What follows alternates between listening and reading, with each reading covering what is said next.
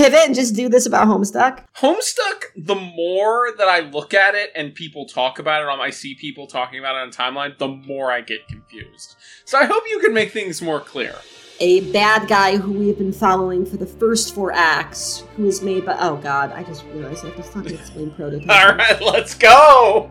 Oh my God, I have to talk about the fucking moons. I mean, okay, here's the thing. It's not really a video game. Christ, I'm planning out how to say this next sentence without sounding like an absolute fucking gomer, like an absolute fucking loser. You don't even want me to get into the act structure bullshit, because that is probably an hour-long conversation on its own. Yeah, no. Having dead versions of yourself. Act 5, we go to a completely different story. Oh, there's a hierarchy based on what color their blood is.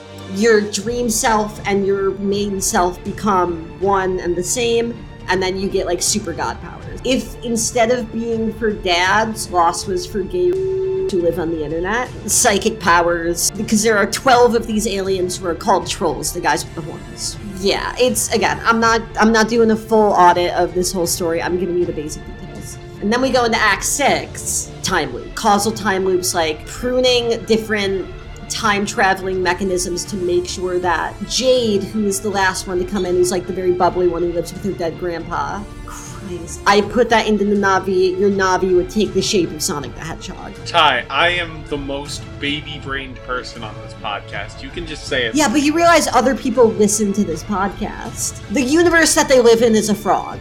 Okay. We're not even going to deal with that right now. This is a great idea for an episode. Yeah, I'm glad you're having fun.